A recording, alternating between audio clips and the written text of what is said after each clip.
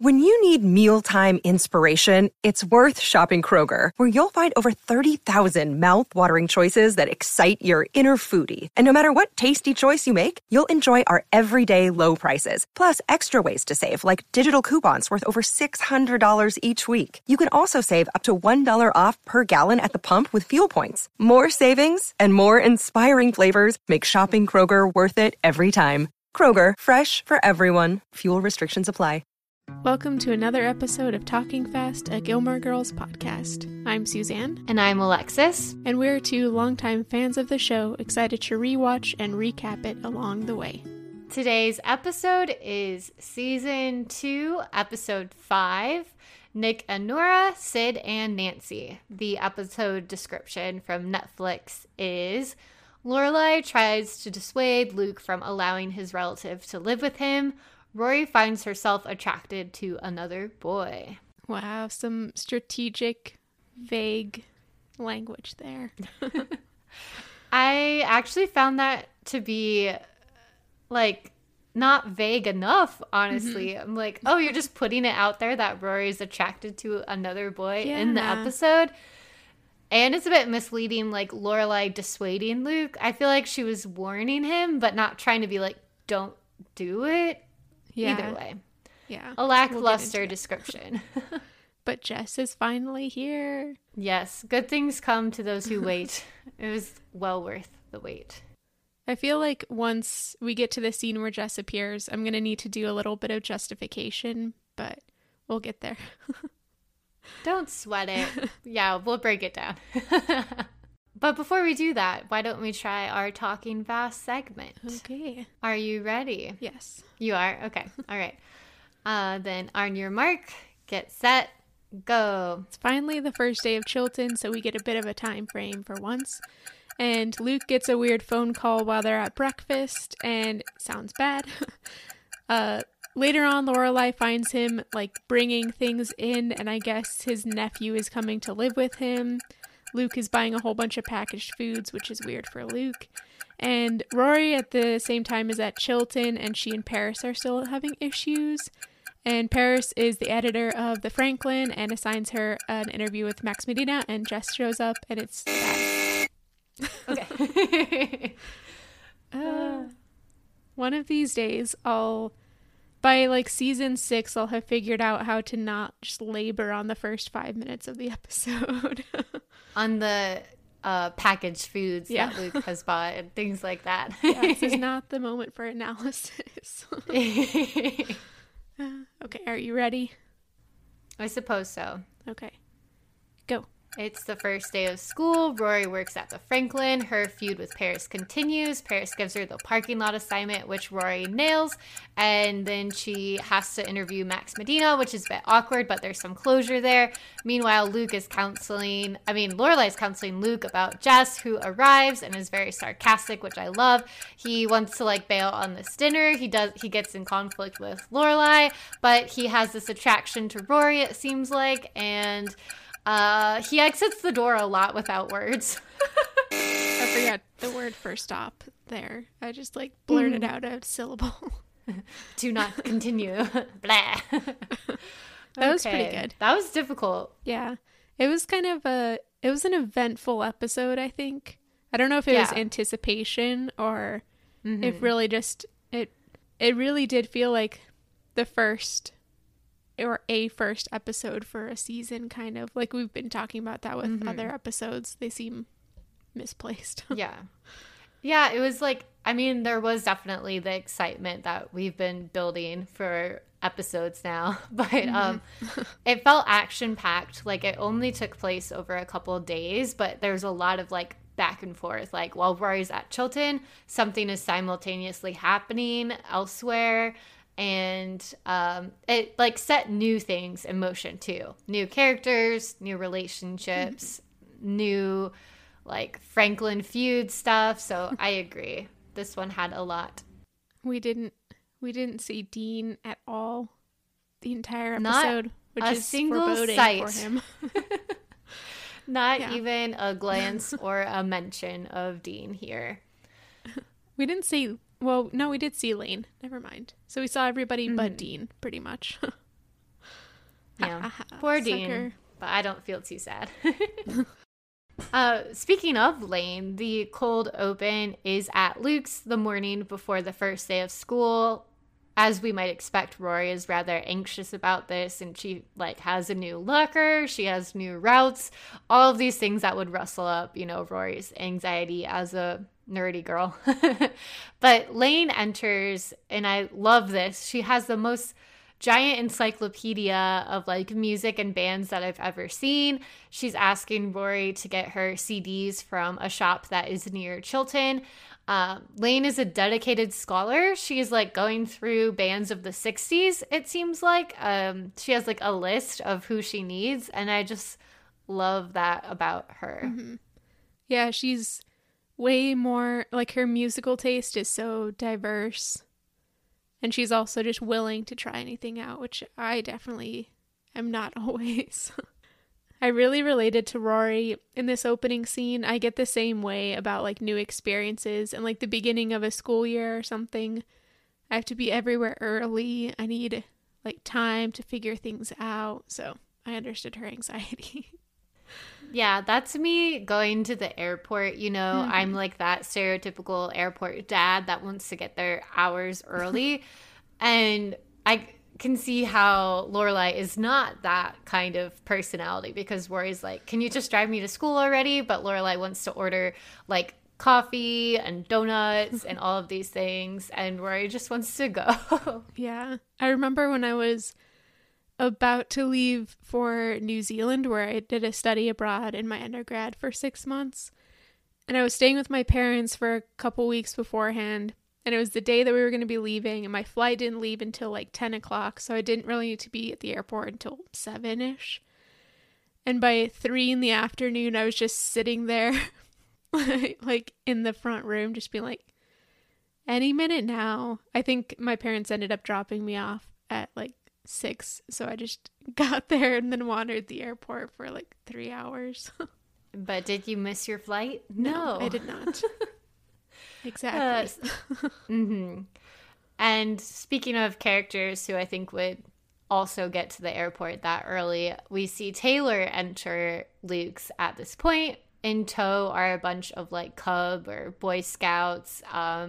They've just finished outdoor survival training, and there's a lot of antics in this scene. Very classic Stars Hollow kind of jokes about young boys wanting to order fries, things like that. Luke making fun of Taylor for wearing shorts. And in this conversation, as you mentioned, and you're talking fast, Luke gets this foreboding phone call full of foreshadowing, where we only hear Luke's side, but he's saying you do what you want, you make the arrangements, and he comes off the phone saying, "Do you have a sister?" to one of the young boys. And then he says, "You have my sympathies." And the boy's "Thank you." Yeah. It's pretty funny. It's great. But I was just thinking about they're talking about Jess. That was it, pretty much. Finally. Mm-hmm. He's here. Yeah, finally. Yeah. I guess we'll get into this in later seasons, but I love the character of Jess's mom, and it's kind of sad. The way she's portrayed in these first few, until they cast her probably and really figured out her character, the way she's portrayed is just pretty neglectful, and it's pretty sad. Yeah. That's actually my Friday night dinner critique, is how Liz is portrayed, which does come up in the next scene following this, where Lorelai has decided to follow up with Luke. She sees him outside with all these groceries, and she wants to know who are those for. They're for Jess, his nephew. So they get in this conversation about how he's coming to visit. And like you said, I feel the portrayal of Liz that we get from Luke's perspective here is an incredibly negative one. Mm-hmm. And I feel it's really colored for me by what we know of Liz later on. I don't think she's a neglectful parent at all. I don't know. I guess Luke's just saying, my sister can't handle him. She probably spent 5 or 6 minutes thinking about it rather than trying. He calls her a nut job at one point, blames her for leaving town when they graduated and for not working at the shop like he did. Basically, it seems like there's like a lot of resentment built up on Luke's part.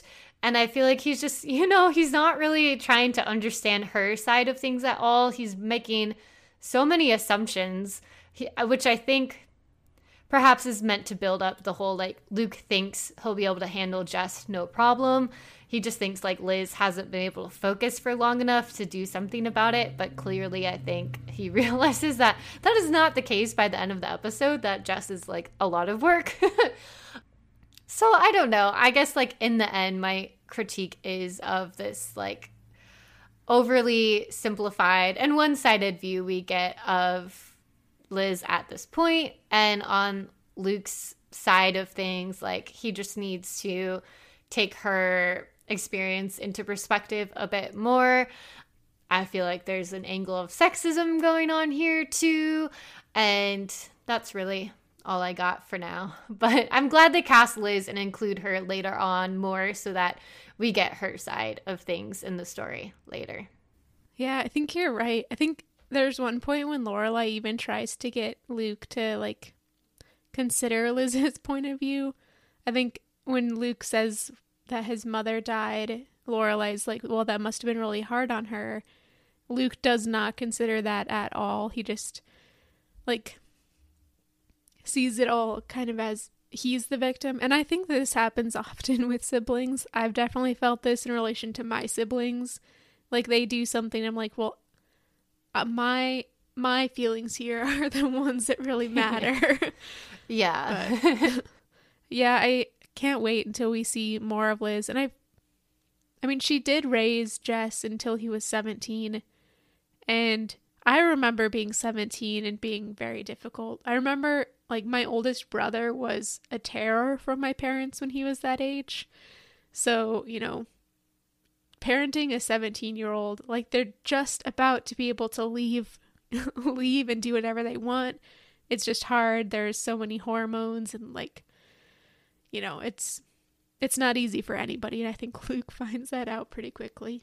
Yeah, like, it's just not a good, well, in some ways this is a good episode for Luke, but in other ways, like, he critiques both Liz and Lorelai's parenting at different moments. He's, like, lashing out at Lorelai at the time, so it's helpful to contextualize it there. But perhaps I'm just like, I did get annoyed with him at certain points. Like, who do you think you are? You need to chill out and, like, learn from the people around you a bit more and stop making these assumptions about, like, Liz, Jess, Lorelai, etc., etc. Yeah, as somebody who is not a parent but has many nieces and nephews, if they were to come and live with me, even just for a little while, with no warning whatsoever, and they're toddlers, I would be completely lost. So Luke needs a little bit more thought into this, which he really, like, we see in this scene that he hasn't really put much thought at all into what's happening, which he's barely given any warning, so nobody can blame him. But he gets, like, an air mattress. He has to go and buy sheets. Air mattresses, especially at this point, were just, like, balloons to sleep on. They weren't very comfortable. Yeah. Well, during all of this, we get the first day at Chilton. Rory seems to be doing well, but then Paris comes up and glares at her. And so Rory tries to attempt to, like, mend things. She goes and talks to Paris about how they need to coexist as they're all, like, grabbing their handouts at the front of the class, which I thought was cute. It's interesting at this point, Paris seems to be considering Rory's point. Like, yes, we will need to coexist. We will be on the same paper and everything. And the conversation ends with Paris saying, okay, we will meet at the Franklin today at 4:00. And if it seems too good to be true, that's because it is. Yes. But more on that later. This is the back and forth nature of this episode. Yeah, building tension. And the next scene is Luke waiting at the bus stop. And who could it be? Ooh. I feel like I should let you take this one away. Who's on the bus, Suzanne? It's not the first person who gets off the bus, or the second, but the third is this surly looking teenager who's actually getting my Lorelai's closet for the outfit he's wearing. Nice. Because it's that puffer vest. Yeah. He's wearing that, like, a black puffer vest with like green camo thermal type long sleeve shirt underneath, and those baggy jeans that you only really saw in the 2000s. Nothing is specifically bad boy, I think, except for the expression on his face. Because we could see Dean wearing something similar and not being portrayed in the same way. Although, as we've talked about so far, he's turned a little bit more surfer boy lately. So. I think, in fact, the puffer vest is actively not a bad boy fashion choice. Yeah. So the fact that we still get the bad boy vibe with the vest included just shows, like, how much of an iconic bad boy he is. that attitude is coming through the vest, which feels way too preppy to me. Yeah. And his attitude, like, he doesn't even, like, in the first second on screen, you can tell that this guy is grumpy. Like, he is just unhappy, and he's got that, like, boiling rage that you only ever really get when you're, like, 16 or 17 and being told what to do. Yeah. Poor They Jess. just stand there, like, looking at each other. It's like a very terse interaction from the very beginning, and both of them are not, like, men of words either. It's so, like, I'm trying to remember, maybe the first full line we get from Jess is when Luke is, like, giving him the briefest tour of the apartment, and Luke says he got cornflakes, and Jess says, "Wow, that's great." Like, Tony the Tiger reference, just sarcasm, like, right off the bat, coming in hot. He's, like, I think he's on par with Lorelai and Rory for their references and, like, wittiness. Yeah. His is just so much more sarcastic and biting than either of them are. But he, like, as we see later on, he can spar with Lorelai in verbal sparring very easily. He can keep up with her. And there's the verbal cues of him always having a book in hand that let us know he's also on, like, a different kind of intellectual level than, say, Dean, for example. Even if he's not a man of many words, like, we're like, oh, but he's got a brain, it seems like. I want to do, like, a segment for as long as Jess is here about, like, the most sarcastic line we should do shared in the episode, because he had, like, multiple that I couldn't write all of them down, but he's got some great one-liners that just are so dripping in, like, irony and sarcasm. You could call it Jess's witticisms. Is that a word? Witticism? It could be. Something like that. We'll brainstorm it. Yeah, workshop that. But yeah, I agree. I like couldn't even keep up with most of his sarcasm because it was just like writing it down because it was just too great. I was going to ask you, like, is his entrance in the show what you remember it to be? What are your feelings about it? Yeah, I think because I remember, like, in the later seasons, I feel like he's one of the characters with the most distinct character arcs throughout the entire show. Definitely. He almost had a spin-off, right? Yeah. And he is, like, the most, he matures more than any of the other young characters, I think. Maybe Lane is up there, or Paris, but Rory definitely is not. But I think part of the reason that I like Jess the best out of any of Rory's beaux, which is a kind of a weird, I mean, I have to acknowledge it's a weird thing to be on, like, a team Jess or a team Dean or, like, team Edward or team Jacob. It's just a weird thing to choose to do. Yeah. But we do it. Yeah. But I like Jess because he's multi-dimensional in really surprising ways that I feel like you didn't really get to see, and you still don't really get to see about with a lot of, especially men and male characters, especially teenagers. Like, he's allowed to be this bookworm and nerd, and he's also obviously very hormonal and grumpy, and he's had a pretty rough life, it seems. Like, he hasn't had a stable home. Even if Liz has been a good mother, it sounds like they move around a lot, and she dates a whole bunch of different people, so he's had like varying influences throughout his life, and he doesn't always make the right choices. He is often a bit mean to people and kind of toys with people, I think, just for his own fun, which isn't a great thing to do, and I'm sure we'll critique it at many points, but I just like his character. He's just so like charming in his grumpiness and so relatable, I think. Dean is just so flat, you know, but Jess has like so many different dimensions. Yeah, I think all what you say makes great points. Like, the character arc and even what we might describe as his negative qualities now are still appealing for, like, the grumpiness, the sarcasm, the troubled teen bad boy. Like, it's still so appealing and interesting to think about. And I mean appealing not only in, like, the attraction sense, but just, like, an interesting character to have on screen and to have interacting with other people. Because Dean could be perfectly, like, attractive as a boyfriend, but as a character, he's boring for us to really watch, and we just want more. So yeah, I agree with you. And you actually made me think about, as you were describing Jess's childhood, it's interesting the parallels between him and Rory in that sense of, like, Rory also being the child of a single mother who, like, dates a lot and has to work a lot.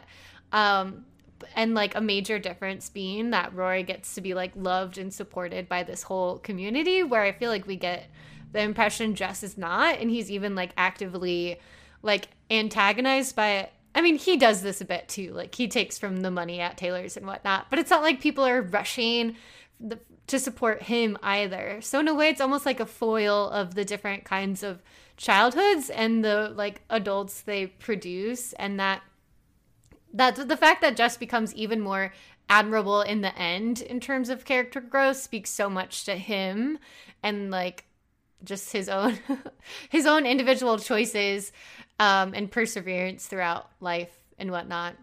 And he's, you know, just hot too and charming. That's true. I also, like, I just remember as a teenager, when I was a kid, I was like, everybody thought I was an angel, mostly because I never spoke.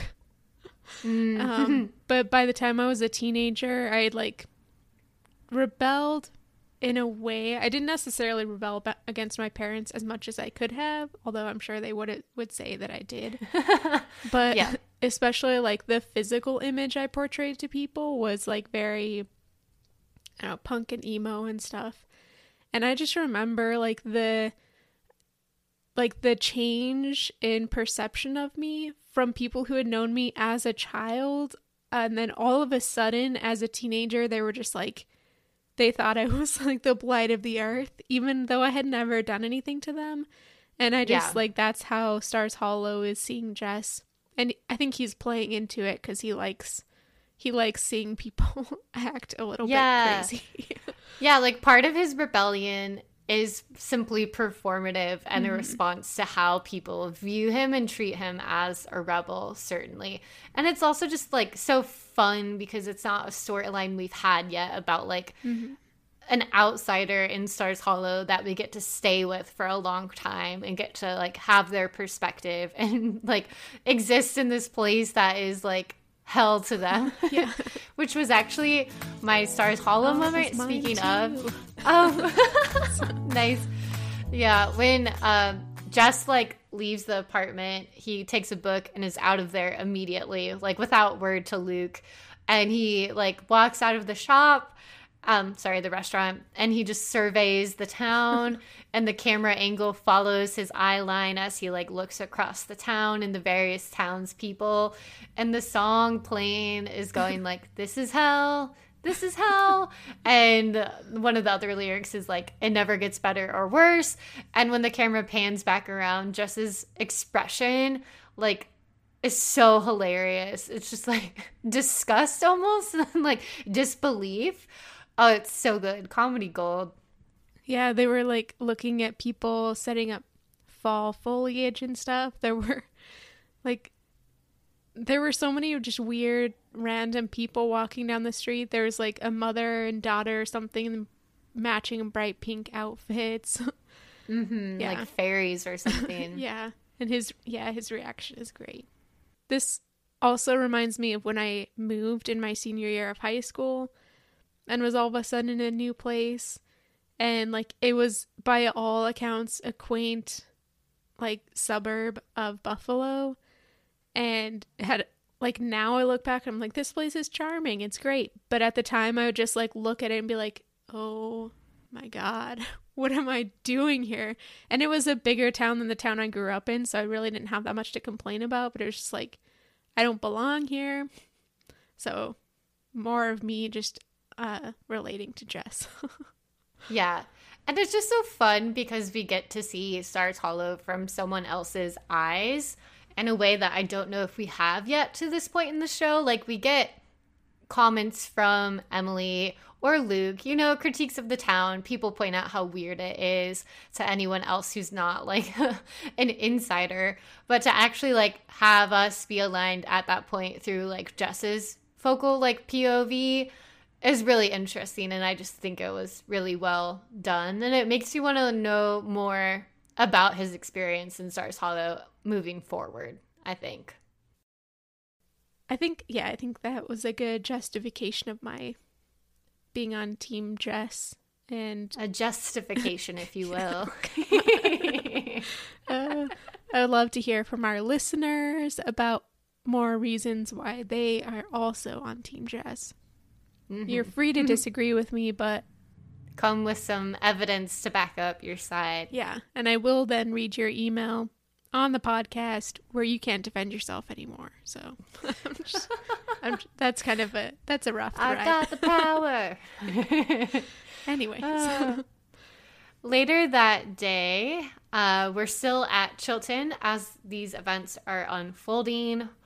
We discover the fact that while Paris seemed to say they were going to coexist, it seems that she tricked an unsuspecting Rory, and the Franklin meeting actually started at 3 p.m. rather than 4. So Rory is late, and in addition to that, she finds out the assignment she's going to get is the iconic parking lot pavement assignment, which I feel like I feel like everybody remembers this, like the whole, like, she writes such a great story about the parking lot, and it's one of the early, like, victories in terms of Rory's, like, journalism career. Yeah. One of the short victories. Yeah, I seem to remember this being brought up later on, like, as kind of proof that she has the journalistic chops for things. Like, I was able to make paving the parking lot something worth reading. But I don't remember exactly when that comes in. I think it's not until she's at college. The thing I do want to say about this, like, continuation of the feud between Paris and Rory, I like that in this year, Rory is, like, playing ball with Paris. You know, like, Rory tried to mend fences, and she's kind of done with that at this point. This kind of marks a turning point where Rory is, like, confident, and she's, like, giving it back to Paris. She's like, you're going to mess with me? Okay, I'm going to make the most amazing parking lot piece you've ever had. Like, she's not really being such a pushover in their feud anymore. Like, in season 1, I feel like Paris pushed her around, intimidated her, but now Rory is like, okay, if you don't want to be friends, if you don't want to coexist, like, I'm going to meet you at your level. And I like the dynamic between them. And I feel like it pushes both of them to be better in a way. Of course, I want them to be friends, but I like this version of them too. I agree. I think it might be at their graduation or something, but doesn't Paris say that, like, or maybe their college graduation, that Rory is the only person who ever challenged her? And I think this is kind of the start of that. And it is great to see Paris kind of put in her place sometimes, even though she's a great character. Oh, we also get an awkward moment after this scene at the Franklin where Rory goes out the door and almost runs into Max Medina, who we have to remember has recently been broken up with by her mom and is now her lit teacher, which I thought was an interesting thing to find out. And of course, Rory just like turns tail and runs away because it's awkward, understandably. Yeah. Like Rory almost runs into people and Max almost runs into people trying to get away from each other. And Paris sees this from, like, she conveniently sees this from a window. Like their Franklin meeting room has a window into a courtyard where, I don't know. Either way, we get yet another bit of like foreshadowing here that Paris is probably going to use this information to, you know, antagonize Rory a bit further. But we'll get to that in a moment. Back at Luke's, Lorelai has come in and she's asking for news about Jess.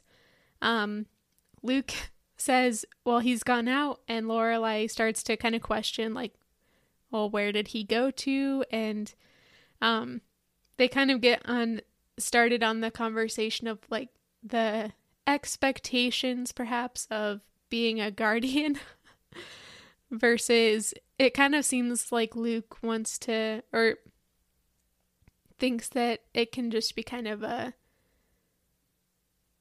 cohabitation type thing. Or that he doesn't need to like make his expectations clear. Lorelai says that he, you know, should at least ask where Jess is going. Although, I don't think Jess would have told him, so maybe Luke was justified. But anyway, Jess does walk in, and Luke introduces him to Lorelai, and Jess just kind of stands there like, what is this woman? I know. He's like a stone wall. Yeah. He is so non-responsive in this interaction, as well as many others with adults following. I love it. I get like secondhand embarrassment just trying to see Lorelai have a conversation with him. And it like reminded me of trying to talk to students who are non-responsive as well. I'm giving it all my all. I'm trying to force extroverted energy to like engage my students, and they're just like stone-faced, like barely there, here for attendance points.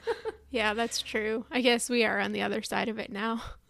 A little bit. I can still remember, like, it's been almost 15 years since I was 17, and I can still remember like the feeling of having adults just talking at you and not wanting to engage with them, but you have to stand there and listen to them. And so it's just like one of the most rageful feelings. Yeah.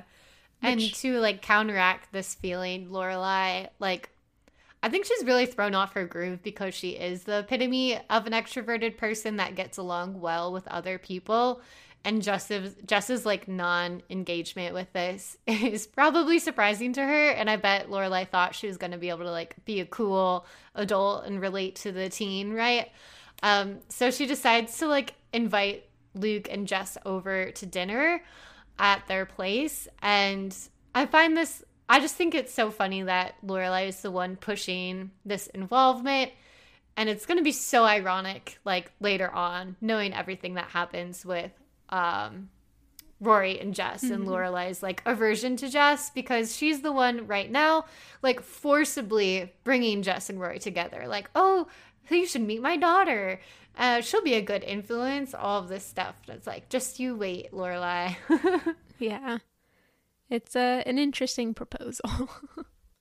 So after this non-conversation between Lorelai and Jess, Rory comes in. There so far hasn't been a meeting between Rory and Jess, so Rory is kind of like this other world of innocence and pleasantness as opposed to Jess. But she is kind of ranting about Paris. Lorelai asks her whether she saw Max. This almost got my Friday night dinner just for like the continued, I don't know, putting Rory in such a weird place. You know, it reminded me so much of like asking your friend if they saw your crush or your ex-boyfriend at the mall or something. It's like, of course Rory saw Max. He's her teacher. Like, what else do you want to get from this conversation? But Lorelai does say, like, you don't need to be weird around him. Just be normal, basically. Yeah. I don't know. We still don't even know how Max ever heard that the wedding was called off. Nobody ever brings that up. Yeah, it's so true. Like, did he show up to the wedding and she wasn't there? I hate to think about it. And like the final thing that Lorelai and Rory discuss here is Lorelai telling her about like the new boy. She implies that he's not like a chipper guy, and says they're gonna have them over for dinner. And then later that day, Luke like comes home to see Jess like camped out on the air mattress with a bunch of like junk food surrounding him, and he's smoking cigarettes too, like indoors. And like, I don't know, Luke is just very much like a pushover in this moment. He doesn't really do anything about this. He's really letting Jess like walk all over him as Luke is trying to tell him about like the dinner and all of the stuff. And then once again, Jess like just leaves the room out of the blue, like, bye, I'm out of here. I think very much Jess is like testing his boundaries in this moment as well as others, and he's succeeding. He's like passing through no boundaries, and you know, later on we'll see how Luke finally like deals with this. But it was another painful scene to watch. It's just kind of agonizing. Yeah, the audacity of Jess here to be smoking and inside, like, teenager smoking, I feel like that's normal. Like, that's something I did as a teenager. But smoking inside the house that you're living in, like, that's just ridiculous. But yeah, I agree that this is definitely Jess just testing his boundaries, seeing what he can get away with. And from what Luke is putting off, Jess can get away with anything. So we'll see how that goes. We will see that. We get to a new day at this point in the episode. So that was all, you know, it was a jam-packed first day in that episode. And this is like in the afternoon after school, once again at Chilton, which made me think, like, how often do they meet for this newspaper club? Mm-hmm. You know, like, I feel like most after school clubs are like once or twice a week, but they're doing like back to back. That was the first day of school. And now the second day of school, they're already meeting to like put a layout in, and Rory already finished her article. Like, there weren't more days, right? This is the very next day. Yeah, because this newspaper is like functioning at a high speed. Yeah, it's like an actual daily newspaper. Yeah, I don't know. Gosh. It is, and like the teachers already read through all of their articles. That's just unrealistic.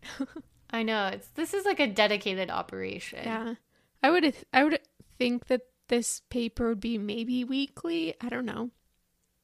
I don't remember if my high school had a newspaper. We might have had like a bulletin or a newsletter, but I would say that would come out like once a month or something. Yeah. Like, though Paris does seem to say that the Franklin has been around for 100 years, so I think we're supposed to believe this is some kind of like quality sort of news publication in a way.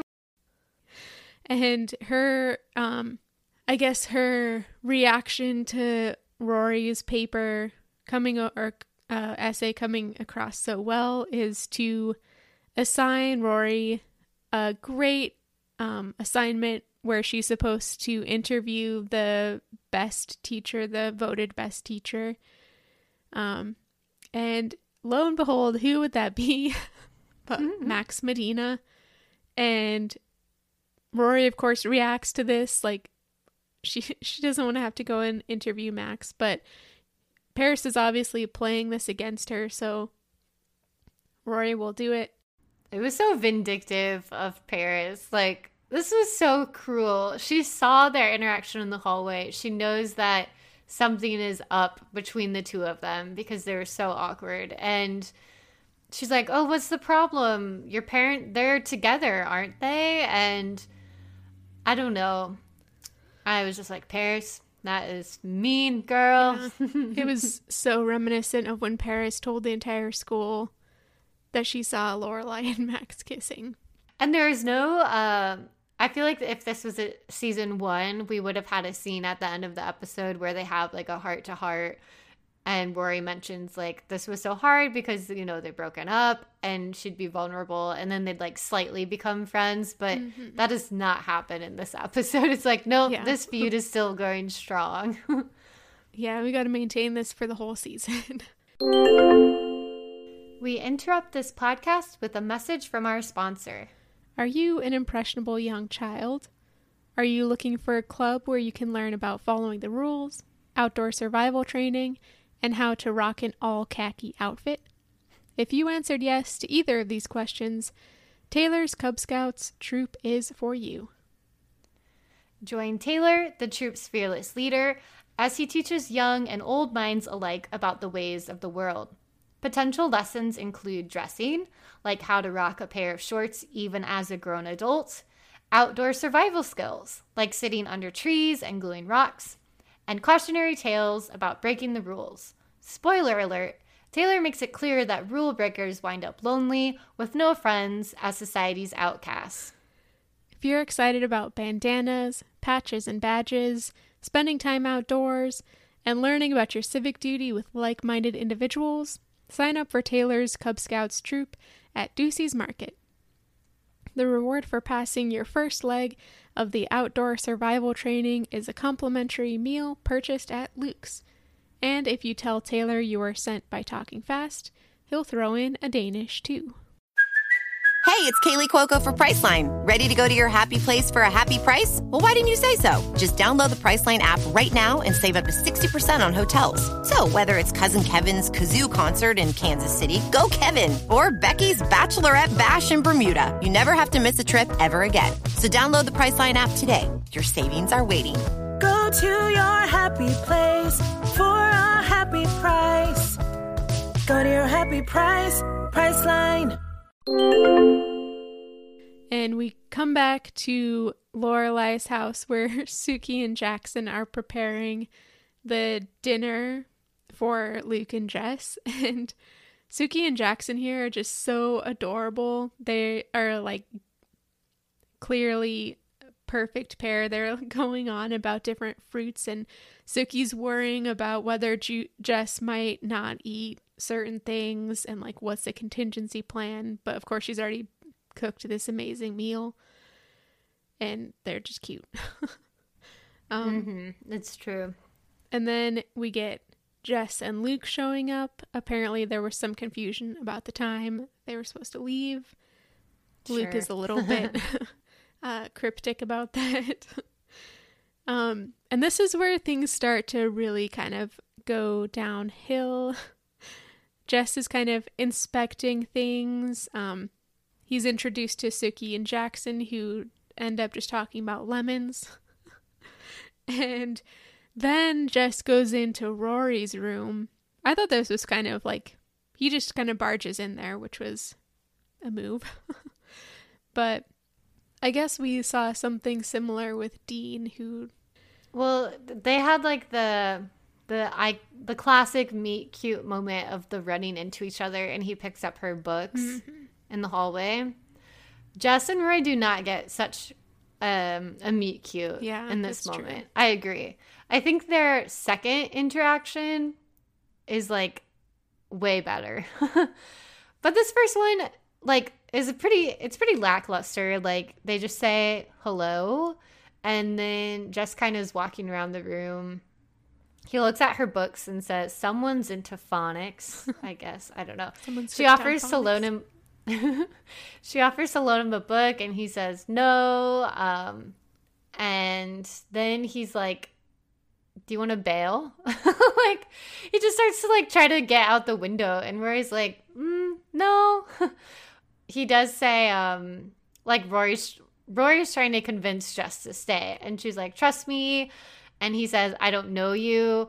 And she's like, don't I look trustworthy? And I think this will be a parallel later on, when like Jess comes to Yale and is like, I know you.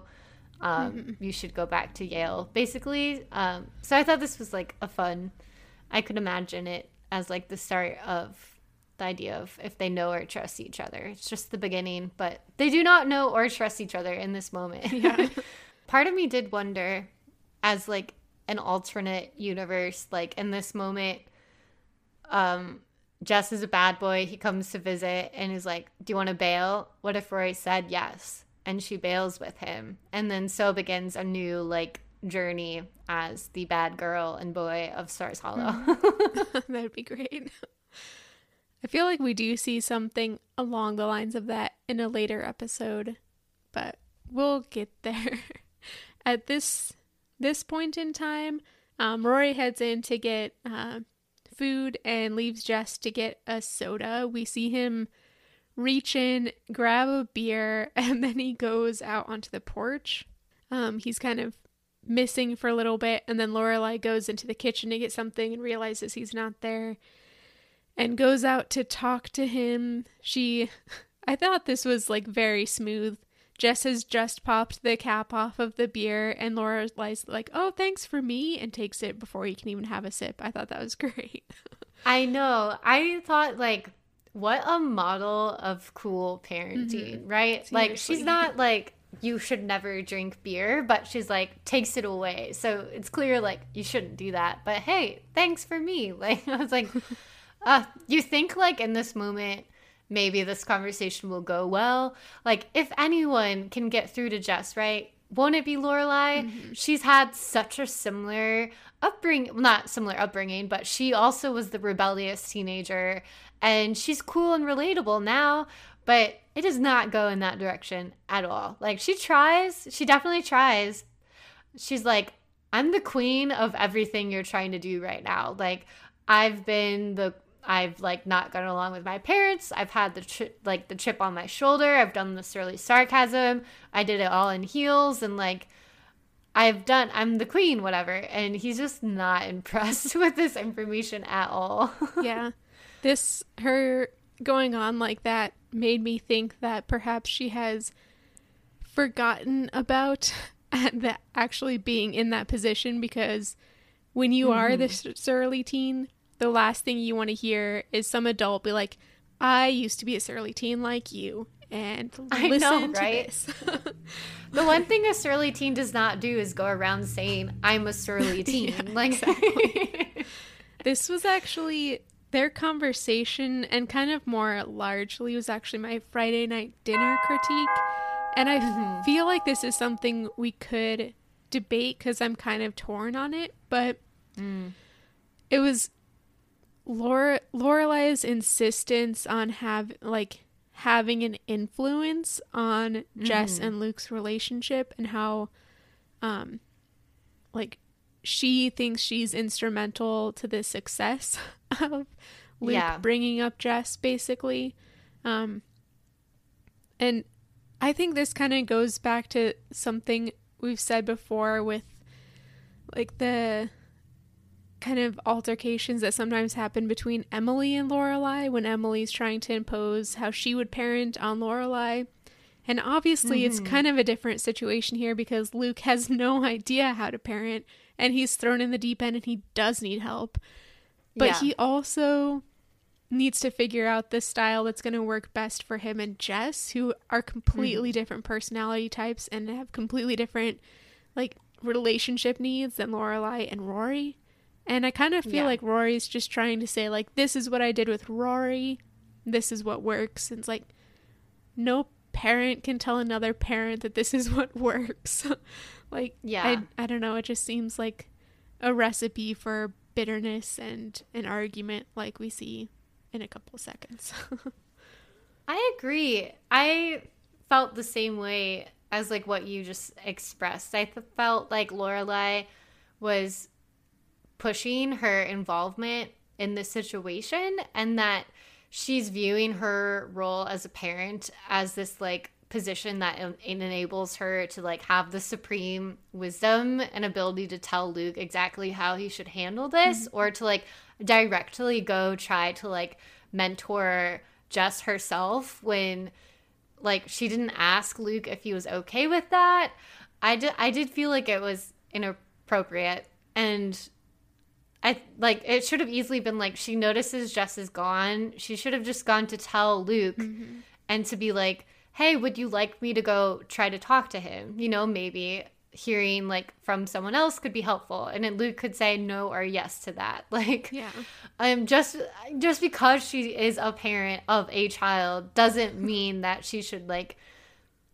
I mean, yeah, like you point out, Luke does need help, but like he should ask for the help or agree to the help, not just be like instructed how to interact with Jess and how to parent him.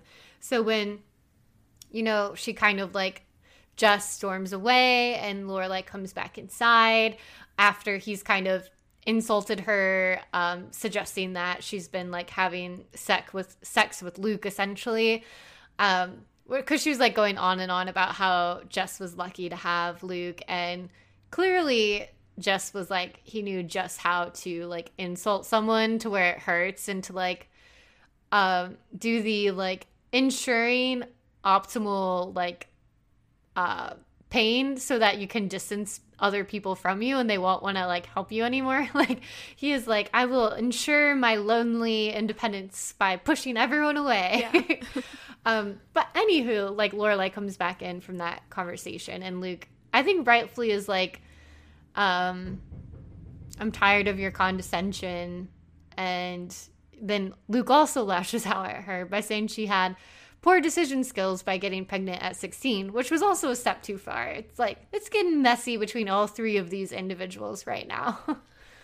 Yeah, I just had the thought that I wonder if their interaction here and like kind of the whole Luke wanting to be able to find his own way to parent, and Lorelai's insistence that she knows the way, I wonder if that impacts Luke's decision in a couple seasons to not tell Lorelai about his daughter April.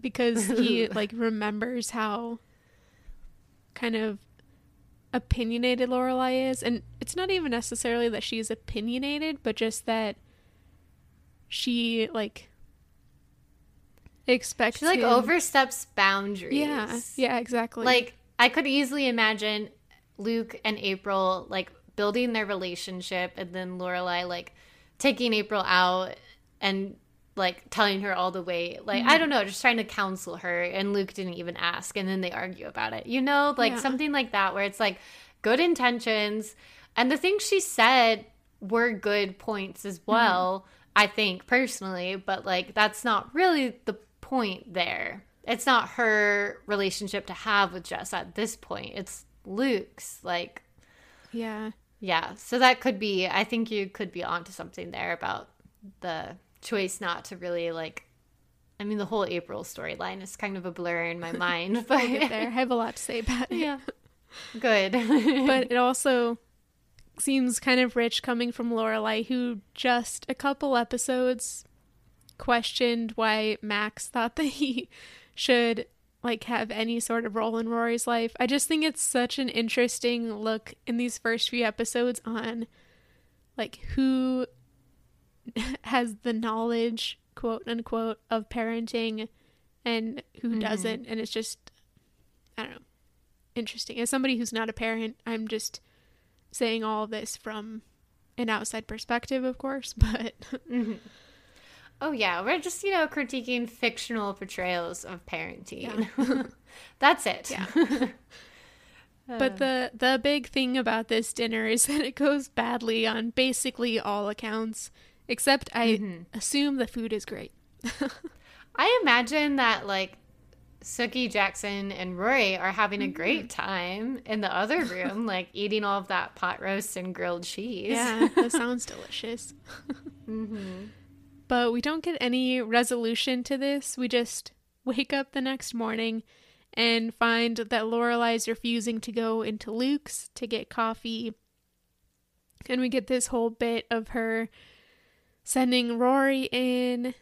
This is also where we get the title for the episode.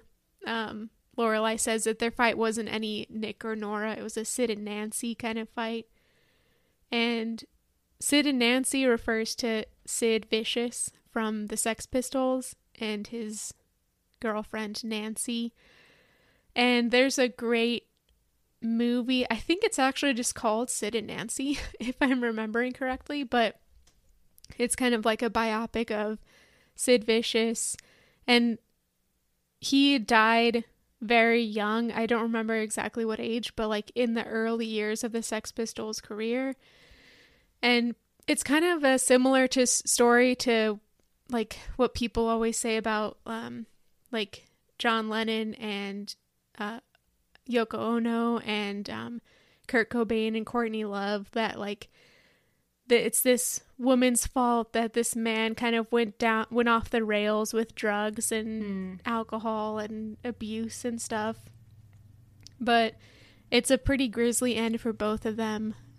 Obviously it was not just Nancy's fault, but they had a pretty terrible end. I need to watch that movie again because it's been like 10 years, but yeah, that's what I remember from that.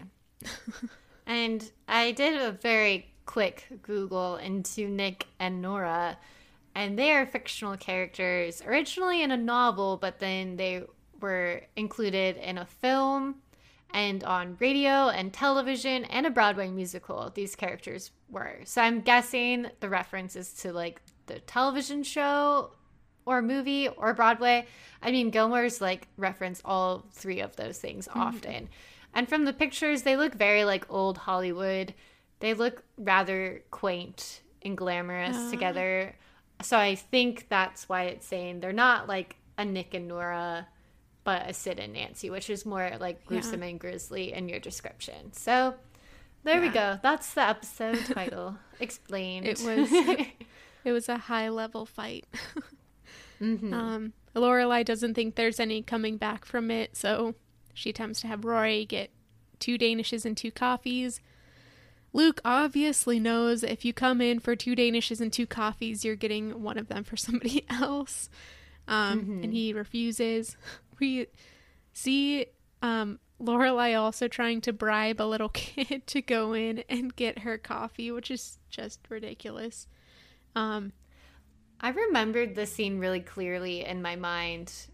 I don't know why, but the whole like Rory trying to convince Luke while Lorelai's outside, and then Lorelai trying to persuade the little kid. I like remembered all of this. Probably because it's outrageous. Yeah. I hadn't. That's interesting. But Rory goes off to Chilton, and we also get Luke has had another phone call. He's just getting all sorts of phone interactions this episode. This one's from Taylor, and just from what we hear, it sounds like there's some trouble probably surrounding Jess. But of course, we'll find out about that in a couple minutes. Yeah. Rory heads to school and does the interview with Max, which is pretty awkward. Neither of them really knows how to act around the other or like what role they are to each other now. Rory's asking like a series of interview questions that are very, kind of reading from her list. She's not really going personal. But then she does kind of just suddenly turn off the tape recorder after he's been telling a story, and he kind of more sums it up by saying like, even, you know, things that don't work out, I still think they're worth it, which is very clearly alluding to the broken off engagement. So they kind of have this like, I think rather touching moment where he says like, she says, I really wanted you to be my stepfather. And he says, I really wanted to be your stepfather. And it's like, it's sweet. It's something neither of them really, we didn't see them say it to each other when it could have been a possibility. So the bittersweetness of it now, I feel like, is very moving to me.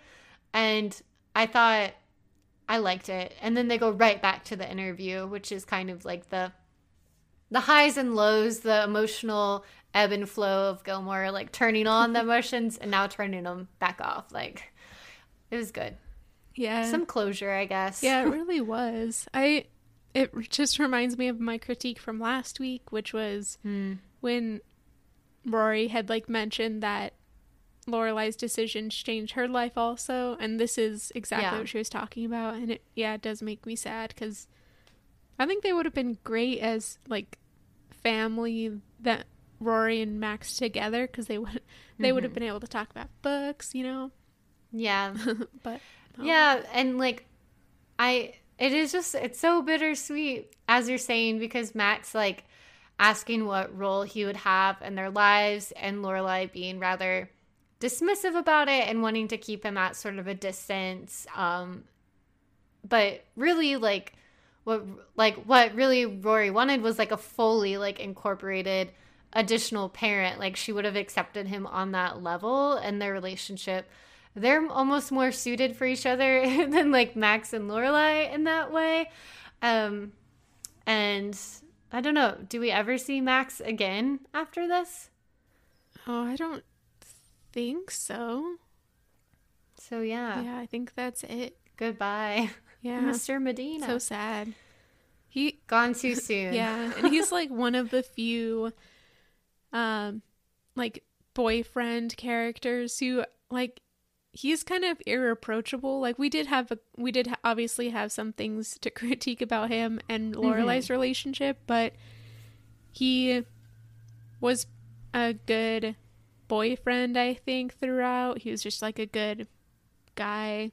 It didn't end because of some huge fight, although they did have their disagreements towards the end. So it's kind of like just a good option that wasn't the right option, I guess. Yeah. It's easy to like look back on the relationships fondly, I think, than in like the episode to episode, like getting annoyed by making out in like the classroom and things like that. That's very true. Or the proposal out of nowhere, like romantic but also ridiculous. Yeah. But I have the rose-colored glasses on now that I'm just thinking about it, and it's over. Yeah, goodbye, Max. You were goodbye. A character. And hello, Jess, in the next scene, which is Luke finding Jess after school to kind of interrogate him about this potential trouble with Taylor. And this was my Lorelai's Closet nomination. Okay. You mentioned earlier that he was wearing kind of like a thermal long sleeve shirt. He's wearing something similar here. I would describe it as like kind of ribbed, that material is, but it's a long sleeve, it's light blue, and it's rather form-fitting, really, shall I say. And I am looking respectfully. I just feel like this is the first kind of outfit that displays Jess as like a potential like heartthrob, you know, like he is an attractive young man here. I think Jess is definitely a good looker, and the shirt is doing him favors in that department. Yeah, I agree. He's definitely got the like mid-2000s super baggy pants, but I feel like that just helped to emphasize he's like super ripped, I think. He's like the lean style of ripped, which I do like, actually. I'd prefer that over like a Thor steroids, big muscles kind of build. Yeah. So now we get, you know, some ideas about Jess being a romantic lead, perhaps. And it's interesting, we've never seen Dean in this light. And I don't think that's because Jared Padalecki is not attractive. He definitely is, and he could have been outfitted in something that would have really emphasized that. But I think one of the most attractive things about him is his height, and obviously they couldn't hide that. So, anyways, this confrontation is classic, and it has one of the like most memeable scenes out of all Gilmore Girls episodes, I think. So Jess has been accused of stealing coins from the donation basket, I guess, at Dosey's for, was it rebuilding the bridge or something? Yeah. Which I guess they've been collecting for a long time. Yeah. Jess, of course, refuses to say anything about it. I thought it was interesting here. Luke really kind of shows his cards. He's saying that he is willing to back Jess up. He's willing to, you know, go to bat with Taylor. Not that that's a hard thing for Luke, but for Jess, if Jess will just be honest with him and tell him he didn't do it. And I think that this would be something, if I was Jess, I would be taking note of that. Be like, okay, this is interesting. Most adults don't talk like this. Because Luke is really kind of showing that he is on Jess's side, and he wants to make sure that Jess can survive in this town, can be like a functioning part of the town. And I think that's something that a lot of adults often, like some other adults coming into this conversation, would have just been accusing Jess right off the bat of it and wouldn't wait to find out the actual truth. So I think that's a big thing. Yeah. But Jess isn't like willing to come around to that quite yet. But I do think we get a bit more intel about why he's acting the way he is, besides just that being kind of his personality. He's saying to Luke, like, stop following me. You already took me away from my home and my friends. Just stop trying.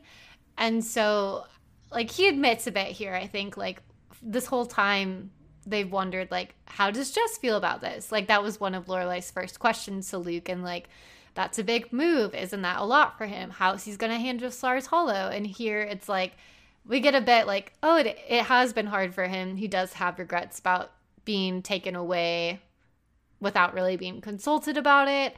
And he's frustrated by all of Luke's, like, earnest attempts and his trying and whatnot. And this makes Luke angry. Yeah. They walk down a little bridge over a little pond towards a wooded area that we have never before seen anywhere in Stars Hollow. And as they're just like both stomping across the bridge, Luke just puts his arm out and pushes Jess right into the pond. I hope that he had multiple copies of whatever book he had in his back pocket, because it was ruined after that. That was my gazebo moment, actually. Nice. It's such an iconic scene. I can see it in my mind's eye at any point if I just want to have a good laugh. Like you said, so memeable. And like, as you described, what I love is just how it comes out of the blue. Like, they're walking side by side and Luke just like puts his arm out and shoves him off. Like, it's not like Luke turns his body and does like a full push. It's just like, bam, right off the side. Like, he probably didn't even plan it. I just think it's so funny. It's so effective, just visual humor. And then like one of the next things we see is Luke like frantically knocking at Lorelai's house and like bursts in the door, and he's like, I just pushed him in a lake. And he's like, what do? I didn't mean to do it. He just made me so angry. And I just love the idea of like, oh, it's just so humorous. Like, before this, it had been all about conflict between him and Jess, between him and Lorelai, and this like very humorous scene kind of just allows him and Lorelai to get back on the same page together, and she's like helping him sort this out. Yeah, they actually have a great conversation after this, I thought. Luke freaks out about jam hands and how toddlers always feel like they have jam on their hands, which I think is true. It's very weird. It's a weird phenomenon. Should be studied. Do you remember The Gilmore guys point this out on their coverage of Marvelous Mrs. Maisel. They point out, what do they call them? Paladino-isms, which is like recurring tropes in their different shows. And they make a joke about kids with jam hands, it's hard to say, and Maisel, which is such a specific but accurate way to describe what can be annoying about kids. It's true. But Luke obviously does not like children and doesn't know how to parent. So I think that Lorelai gives him kind of good advice here. More or less, it's just that Luke needs to plan a little bit more, kind of think through things a bit more, figure out what his goals are with Jess, I guess, and how to let Jess know some rules and things like that. In the same scene, Babette shows up frantically. Her gnome is gone. I didn't write down the name. Pierpont. Okay. It's the gnome with a pipe. Yeah, poor gnome is missing. And I'm a gnome fan, as we learned many episodes ago. So, poor gnome. Luke has an idea that he might know where the gnome has gone. The suspect. Yeah. And tells Babette that it'll be back soon. From here, we kind of get a bit of follow through from Luke, I guess.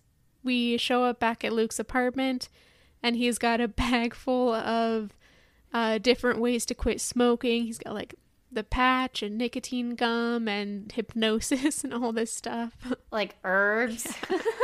And he just starts throwing it at Jess. Jess is obviously taken aback. Yeah. After Luke gives him all this stuff, he starts searching and he finds the gnome. But Luke is also kind of giving Jess some parameters, like, you have to tell me where you're going. Just like, the basic things. Of course, Jess does not respond to this. He just gets up and leaves. But he does tell Luke he's going out, so that's progress. Yeah, throughout this like whole search for Pierpont, Luke is like, you get up, you go to school, you'll come home, you work at the diner, then you do your homework. Weekends are for pre-approved activities. Like, you will graduate. You will return Pierpont to his yard. And I just love that that item is included on the same level of like, you will graduate. But following that, Luke is like, you won't fall off the face of the earth. You will not drift. I don't know if this is the right way to handle this, but this is how it's happening right now. And even though Jess is non-responsive, like you said, I feel like we get a bit of foreshadowing that he is like going to come around to this, and that this is an adult who is attempting, to look after him and make sure he turns out okay. And that I also just like the admission of like Luke saying, I'm not sure if this is the right approach, but it's how I'm going to do it, with the goal in mind of like helping you. And I think it's a nice like way to end after all of like what we've talked about parenting advice and approaches and people acting like this is the way. Luke's like, there's probably a lot of ways this one might not be right, but like we got to try something here. There have to be rules. And I liked it. He was bold. Yeah. Yeah, I think I have a feeling it'll work. Me too. But the final scene after this is my gazebo moment for the episode. Yay. So Jess leaves Luke's apartment and sees Rory walking out of, I don't know, Ducey's or some other store. Yeah. She went to get a folder for her article, which is so old school. Yeah, it is. And he, such a dork, he does a magic trick, which seems like almost not out of character for him, but out of character for the bad boy archetype, I think. Yeah. Rory. But he's doing it ironically, right? Of course. But Rory's like not into it. No. She never wants to see that coin coming out of her nose or ears. He also, though, pulls out a book that he borrowed, supposedly, from her. And it's Stole. It's Howl by Allen Ginsberg, I think. That wasn't my Rory's bookshelf. Is that yours? Oh, yeah, Okay, yeah, take it away. it was. This is just, the Howl is a poem by Allen Ginsberg, like you mentioned, from the mid 20th century. He's kind of known as like the poet of the Beat generation. And I'm like less familiar with this group. In fact, I like make fun of them a little bit. Like Jack Kerouac and On the Road, the Beats, like Rebels, kind of like Jess, but I like Jess more than I like them, really. But I do think a while back when we were discussing like Dean and Jess in books and like recommendations of reading, and Dean had like recommended something very like masculine to Rory when she wanted him to read a Bronte. I joked that like, oh, I think Jess would probably tell her to read like The Beats and like On the Road. Nice. And so I think it's really funny that this is the book that he chose from her. So like she'd already read it. And I don't want to get away too much from your like gazebo moment, but the other reason I marked this for a bookshelf moment is this like the fact that he's taken it and written notes in the margins for her, which is simultaneously like the sexiest and most annoying thing he could have done to me. Like the fact that you just take someone's book without asking and not asking if like they want you to write in it. Some people love pristine, untouched books, and other people love to like write on them, But it's also so sexy for him to have like read the book and like, here's these notes I'd like to share with you. And then we can talk about and use our minds and talk about books together. It's like, wow, okay, that's cool. So it's like both of those things to me. Yeah. It might be a bit different than the conversation with Dean about Anna Karenina, in which he was like, there are too many names.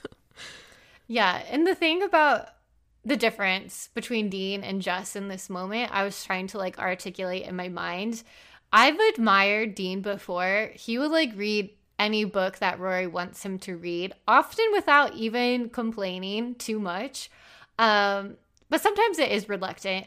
Whereas Jess like takes this book and she looks at his notes and is like, I think, well, then she's like, you've read it before. And he says he's read it like 40 times. And so just Dean can't even compare. Like Jess has just already read things. He can tell her what to read, and they're actually like interesting suggestions. Like he already has thoughts on all of this stuff. He's not just reading to please Rory. And that's so much more attractive on like a friend level or a romantic partner level, like they can just engage on a different level. Yeah, it's like an intellectual exchange rather than Rory being like a teacher kind of. Yeah, totally.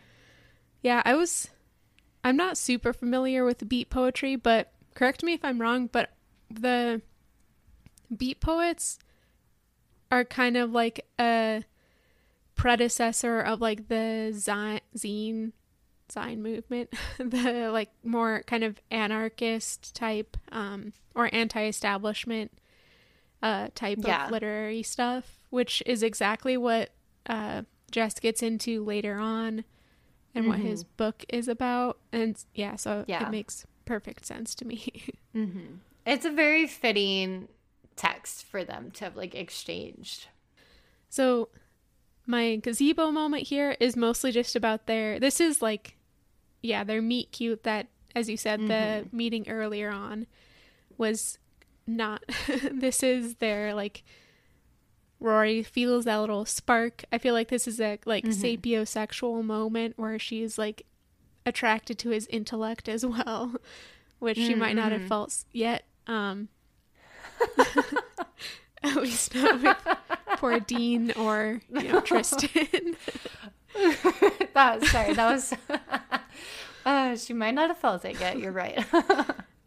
But I also have my Rory's bookshelf, which is when he's walking away, she calls him Dodger, and he just needs to guess where it's from. He guesses Oliver Twist, which is correct. And I have read Oliver Twist, but I read it during a semester class when I read the entire class was Charles Dickens, and honestly most of the plots of his books are fairly similar. The entire class? We didn't. Was Dickens? Yeah. Oh. We didn't read every Dickens, obviously, but. Right, but like that's all you read Yeah. in that class. Yeah. Yeah, that would just blur together for me. So I don't remember too many particulars about the plot other than the from Oliver, the musical, and the animated show where Oliver's a cat. But Dodger refers to one of the characters who's part of this like kind of delinquent gang of like young teenagers, like preteens who are pickpocketers in London that Oliver kind of naively falls in with. So that's where that comes from. And Jess here has been kind of pickpocketing Rory or just stealing outright from her. And they like smile. Yeah. And yeah, you get a sense that this is a beginning. And overall, there's just that magnetic attraction from them. And like, not necessarily instantly, but in this meeting, especially when like he sees her from far away and like seeks her out to have this interaction, when we see he hasn't wanted to talk to a single other person, you know, it's so cool. It's a really great beginning for the two of them. And I feel like it feels very intentional on the show's part as well, especially because the episode description is like, she's attracted to another boy and Dean's not here anywhere to be seen.